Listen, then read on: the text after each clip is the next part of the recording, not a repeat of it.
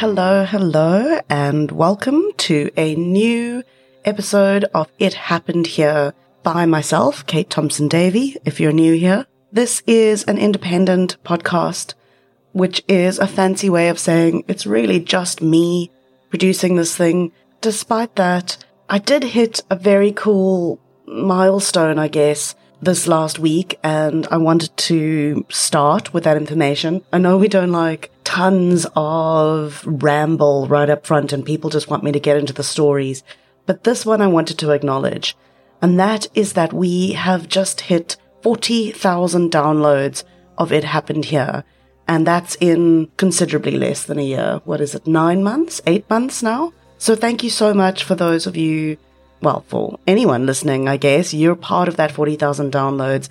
I'm kind of overwhelmed. There must be particular thanks, though, to the Patreon crowd. It's a small but growing group of people who have volunteered to support this podcast in monetary terms. So, of course, I'm thankful for all support. If you listen, if you like, if you review, if you share the podcast, if you follow us on social, all of that supports my ability to get the podcast out there and eventually, long-term thinking way down the line, maybe turn this into my primary output as a freelancer. But the patrons have dug into their wallets, and I'm always thrilled and excited and humbled by the fact that people have said, yes, I want to support this little independent project directly. So I want to give thanks to the latest people who've signed up to do that. I'm about a month behind on the thanks, but Cindy Morrick, Caroline Barr, Julia, and Lynn Buck, thank you so much for going to patreon.com and pledging your monthly amounts. Every single bit helps. And since we're talking about supporting the project and allowing me to spend more and more time on it, I wanted to talk a little bit and quickly about advertising. I've not done any so far, but the requests are starting to come in now, and I wanted to let you know before I start saying yes to them that I will always be upfront with you about anything that I'm advertising. So if I tell you about a product I've seen or a book that I've read, and I don't say this is an advert, then that's just something I've come across. So, for example, I've mentioned several books and several other podcasts along the way, and none of those are paid opportunities. I will be completely upfront when a paid opportunity comes my way. Anyway, that's all theoretical for now. I don't have any advertising in the bag. I just wanted to put that kind of in front of you. The impetus, well, not the impetus, but one of the founding values for this podcast was always about producing ethical true crime. And that's about how I tell the stories and where I put the emphasis and that we center victims. But it's also going to have to play into how I choose to monetize this podcast going forward. I think that's it for admin. So sorry for keeping you from your stories. Thank you for listening to me ramble on about my admin first thing. Thanks to the patrons. And now on with the story. This episode is quite a different one for me and a fascinating one. And it's nice to be able to tell a story without a trigger warning up front. This one started with a text from a friend. That's Tundi, who I've mentioned before and who has helped me with researching some of the patron episodes that I've put out, the patron exclusives. So I got this text from Tundi one day that just said, how do you feel about an art heist involving an Irma Stern that won't fit in the boot, a Gqeberha cemetery, and a missing Sakota? And of course, how could you not be in based on that start? So today we're going to zoom in on the Pretoria Art Museum. It's a Sunday, the 11th of November 2012, when 3 people stroll into the Pretoria Art Museum on Wessel Street in Arcadia, which is sort of a little bit east of downtown Pretoria. It's near Loftus and the Union buildings. And honestly, Arcadia is a bit of a crappy part of the city. It's not an area I would choose to wander around on my own. But it's an historic part of the city, and this isn't just any gallery. Rather, it's a museum built and run by the city municipality to house a collection of art that technically belongs to the city. It was constructed in the 60s by the then apartheid government and some Friends of the Arts type funders, in what the internet tells me is a modernist style. To my Philistine's eye, it is a low, squat building of concrete and glass that, together with a sculpture garden, takes up about a block of city real estate. It's been upgraded a few times since construction, but as far as I can see, the last major upgrade to the air conditioning, lighting, and, critically, security systems was made in about 1999. The gallery then and today is open from Tuesdays to Sundays and charges a small entrance fee. That fee is about 25 Rand an adult, less for students and pensioners, and in 2012, when our story takes place, it was just 20 Rand that guests had to hand over in order to stroll the halls and peer at some of the country's most historic, beautiful, and valuable artworks. On that Sunday, these 3 particular visitors did just that. They paid and they entered. It was an older man, roughly in his 50s, and 2 younger men, probably in their 20s. Once they'd made their way inside, the older man asked to see the museum's curator. He was, he said, a professor of art, and his companions were students of his. They had a list of very specific artworks that they wanted to see. All of them would be considered masterpieces. So far, so normal, right? Especially for a professor and his students. And the museum was virtually empty. There weren't many guests, and there were just 3 security guards. So the list was pointed out to them. But that's when the guns appeared.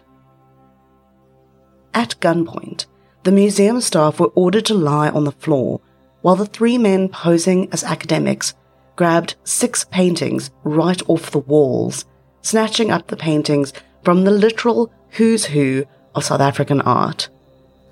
In addition to being an architectural Philistine, I'm also an art one. But even I know the names of the artists that they targeted that day. Irma Stern, Gerard Sokota, Maggie Loubser, Pianif, and Nordea.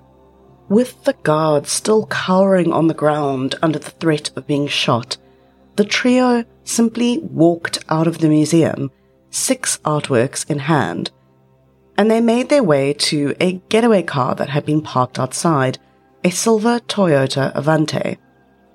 Now, I don't want to ever praise criminals, but up until this point it had been a pretty impressive heist. No one had been physically harmed, and the perpetrators walked in and out. But that's when the thieves' luck ran out. Sort of.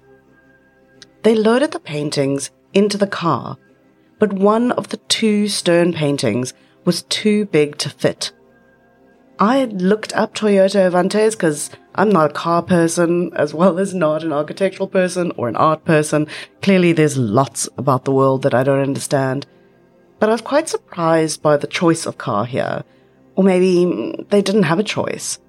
Maybe that's the only car that they could get at short notice. But the Avante is a stock standard passenger car. So fitting a giant painting, as some of Irma Stern's are, especially when they're framed, it was always going to be quite difficult, let's call it that. The painting that wouldn't fit was entitled 2 Malay Musicians, as I said, by Irma Stern. It's worth $1.5 million, or it was in 2012. It's probably more since then, and it was the most valuable of the works taken that day. Instead of faffing with it or trying to make a different plan, they chose a clean getaway, and this painting, this $1.5 million painting by Irma Stern, was left on the side of the road in Scaffy, Arcadia, when they drove away, and it was sitting there when the security arrived shortly after. Still, it was a good haul that they managed to get away with. The 5 stolen artworks that they drove away with were Fishing Boats by Irma Stone, Street Scene by Jared Sakota, Cat and Petunias by Maggie Loebscher, Eland and Bird by J.H. Pianiff, and the rather unfortunately named Hottentot Chief by Hugo Nordea. The value of the stolen paintings was put at around 15 to 17 million rand. News of the heist broke pretty quickly, both here in South Africa and abroad. In fact, it was a major story. I saw coverage in the BBC and the LA Times, among other international titles. It was declared pretty quickly by the South African police force the work of an organised crime syndicate. And almost as quickly, we would learn that there was no video footage of the event, despite the fact that the museum was fitted with cameras. And when I say fitted, I mean really fitted. One intrepid journalist from Eyewitness News was standing outside the museum by Monday morning, counting cameras that he could see, just the ones roof mounted on the museum, and he counted at least a dozen. But apparently, the CCTV system was just coincidentally not working that day. In fact, the cameras had not been working since the Thursday before the incident, which I think we can all agree is a pretty suspicious fact. And of course that was jumped all over by critics and the press, who said that the security presence, aka the number of guards, and the security systems were insufficient. And clearly they were, because 3 men walked out with 6 valuable South African paintings. The other thing that immediately comes to mind when you hear that the cameras were not working is that this is probably an inside job. But we didn't have terribly long to ponder that possible explanation, because the next twist in the story arrived very quickly to steal the headlines. And that is that by Tuesday, so just a day and a bit later, 4 of the paintings were accounted for and found in the oddest of places. They had been taken out of their frames and stashed under a bench in a cemetery next to a Dutch Reformed church in then Port Elizabeth, now Gqeberha. If you're not certain of the geography, that's 1,100 kilometers or 680 miles away from where they were stolen. As someone who pretty regularly drives cross-country, my first thought is that is a 12-hour drive. So either these paintings were calmly walked onto a plane in the intervening days or driven through half the country. And if I was investigating this, that would be a thread I'd want to pull at. I've read 2 different explanations for how the stash of stolen artwork were reportedly discovered. The first explanation is that they were just merely chanced upon by a regular Joe going for a walk. And the second is that there was a tip-off to the police to check that site, a tip-off that had come from an insider to the crime. Again, the coverage from Eyewitness News, who were all over this story, and the links are in my show notes, that coverage suggests that it was the latter, an insider tip, and that the bench was probably intended as a drop-off point for the next person in the chain to collect the 4 artworks.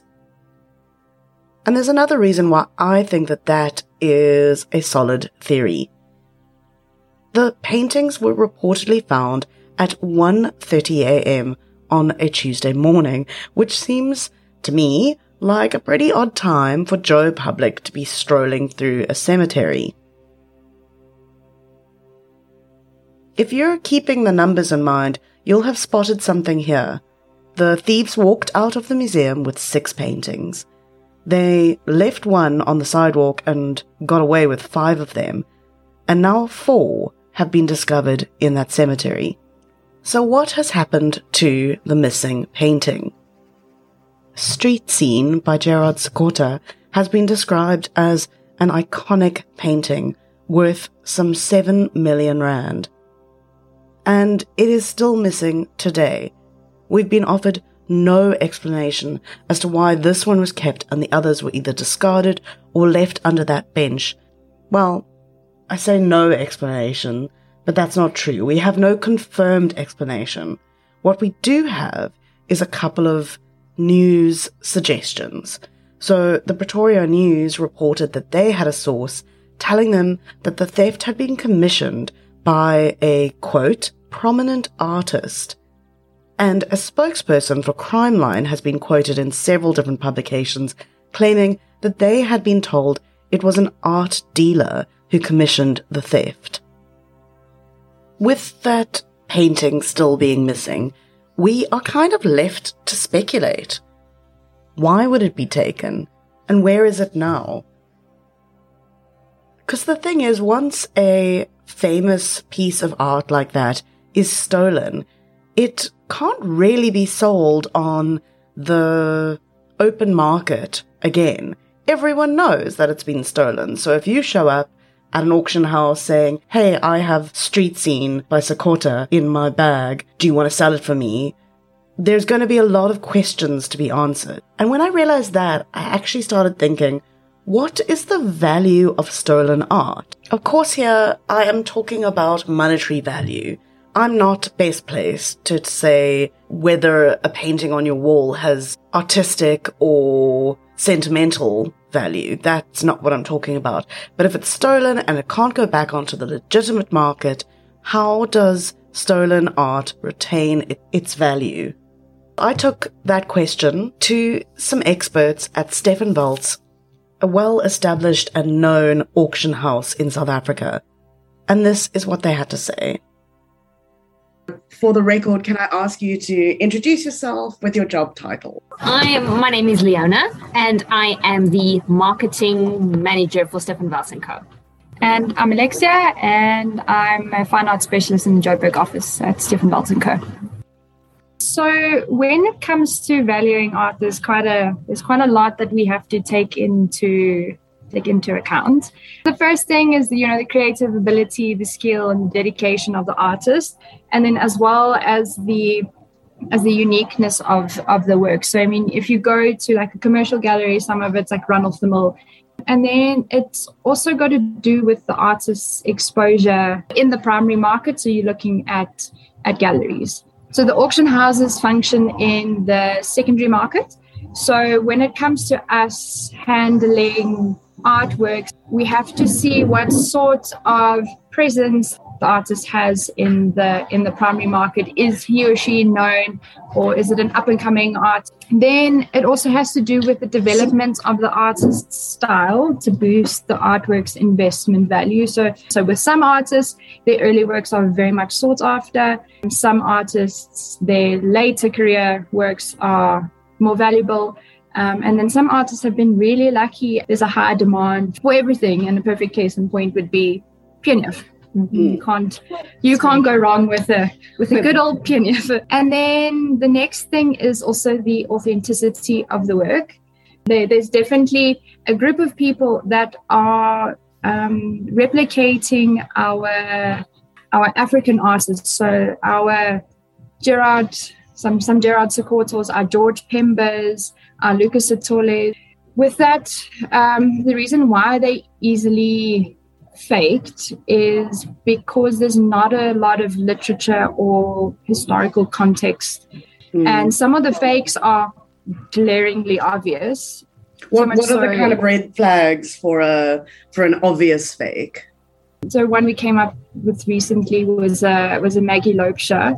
and the palette was wrong, the technique was wrong, and it's just your eye gets trained to it. So there's obviously key things you look out for, but as you deal with more and more authentic Maggie Loebschers, for instance, you can tell a fake. And what's great is there's a huge catalog that we have that we can consult, and it lists the artwork, the catalog number, and then also the provenance. So if there are any discrepancies, then we know that there's a bit of a problem here.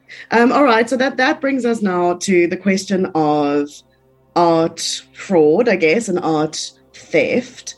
So I understand why there is value in being able to pass off a fake as a real and getting it into the system. But what I don't understand is, what is the value of something that is authentic and stolen and now being stored somewhere? Well, if their artwork gets stolen, I mean, they can register it, and by we I mean all the auction houses and anyone in the art industry, we get a notification saying these artworks have been stolen from this collection or from said person. If anyone does, say, for instance, upload it on eBay or Bid or Buy or First Dibs or even on an auction house, whoever owns it will get a notification saying that this work is being offered. It's resurfaced. It just doesn't make sense, because you can't sell it openly. If you have stolen an artwork, you cannot sell it openly. The only way you can sell it is on the dark web or the black market. And in that case, it's going to depreciate in value, because you're going to have to sell it in a sneaky way, and then whoever buys it is going to be told you're shopping on the black market. I mean, it's illegal in any case.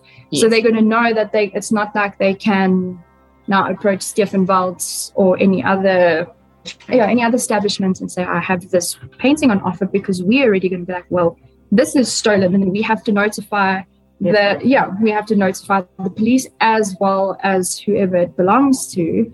I mean, you have to wait for a whole generation or two of people to, this sounds very dark, but to die before you can even think of selling it again. Yeah, think of selling it again. But even then, the art registry still exists. It goes back years, so you'll still get caught. So it's, unless the person that has stolen it to keep it for their own gain or to make money on the black market.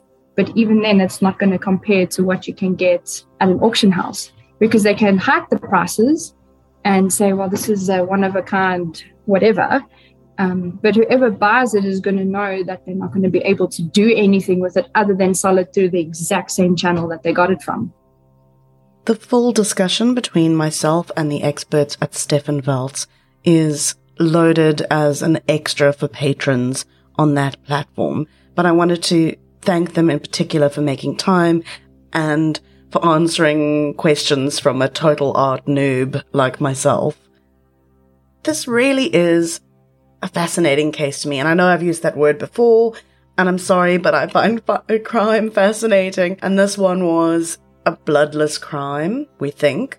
There's always the question of what further actions down the line in the value chain of organized crime this money might support or allow. Wow, I phrased that very badly, but I'm sure you get what I mean. In essence, the primary crime that we're talking about here was a bloodless crime. They walked in, they walked out, and it was concluded unbelievably fast as well, if you exclude the fact that there's still a painting out there. Just a day later, we knew about it. Half a day after that, the paintings are recovered. And a week later, the museum is reopened with those incredibly valuable South African paintings back on the walls where they belong, minus that Sakota. And I've never seen any explanation for that. It's like the story went dead. The spokesperson for the mayor of Pretoria / Tshwane promised, for example, that there would be an investigation into what happened with the cameras. How is it that the cameras were turned off at just the right weekend, essentially? And who's to blame for that? We don't know. We're not given an explanation.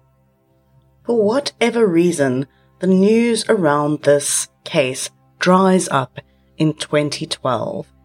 Every further mention that I can find thereafter is in a sort of roundup article, 5 big heists that you should know about. Whoever commissioned this crime, assuming it was commissioned in the first place by some nefarious individual, they're either sitting with a Sakota on their wall that they can never really show anyone or sell. I don't have any further information to give you about who commissioned this crime or why it went so wrong, but I do have a theory about maybe what happened to that Sakota. And to be totally clear, this is just speculation. I don't have anything to back this up, but I have wondered, I guess, Occam's razor application, etc., whether the Sakota is actually missing or was potentially destroyed. The reason I say that is because the recovered works were removed from their frame, and I can imagine a situation in which the pressurized art thieves who have just crossed the country for a drop-off of these valuable artworks are trying to get that out of its frame and damage it in some fundamental way. These aren't exactly careful art historians here handling these works. I just wonder what's more likely, that 4 were earmarked for the next person in the chain, but 1 kept back, or all 5 were supposed to go to their destination, but 1 was damaged, and essentially the deal fell through because there was no pickup, because the cops got to the site before whoever next in the chain was. And I wonder about the insider who was calling the tip line. If a priceless piece of South African art heritage had been damaged, did they have a moment of guilt? Thinking, what have we done? Maybe that's what drove them to call the cops? Or maybe they realized when they weren't going to deliver the full contingent of the original 6, that probably the deal wasn't going to work. And so they abandoned the whole thought of it. I don't have any answers to that, I'm afraid. These are just the questions that keep me up at night, because apparently this is who I am now. But there you have it. That is the case of the Irma stone that wouldn't fit in the boot and the missing Sakota, which maybe is out there somewhere. I'd love to hear your theories, as wildly speculative as my own, on what you think went down in this case. Please let me know on social. You can find me on Facebook and Instagram, and I am technically on Twitter, but I don't tweet all that often. But you can look for Ready Freddy Productions on Twitter, or It Happened Here on Facebook and Instagram. It Happened Here is a Ready Freddy production, written, researched, produced, etc., by me, Kate Thompson Davey.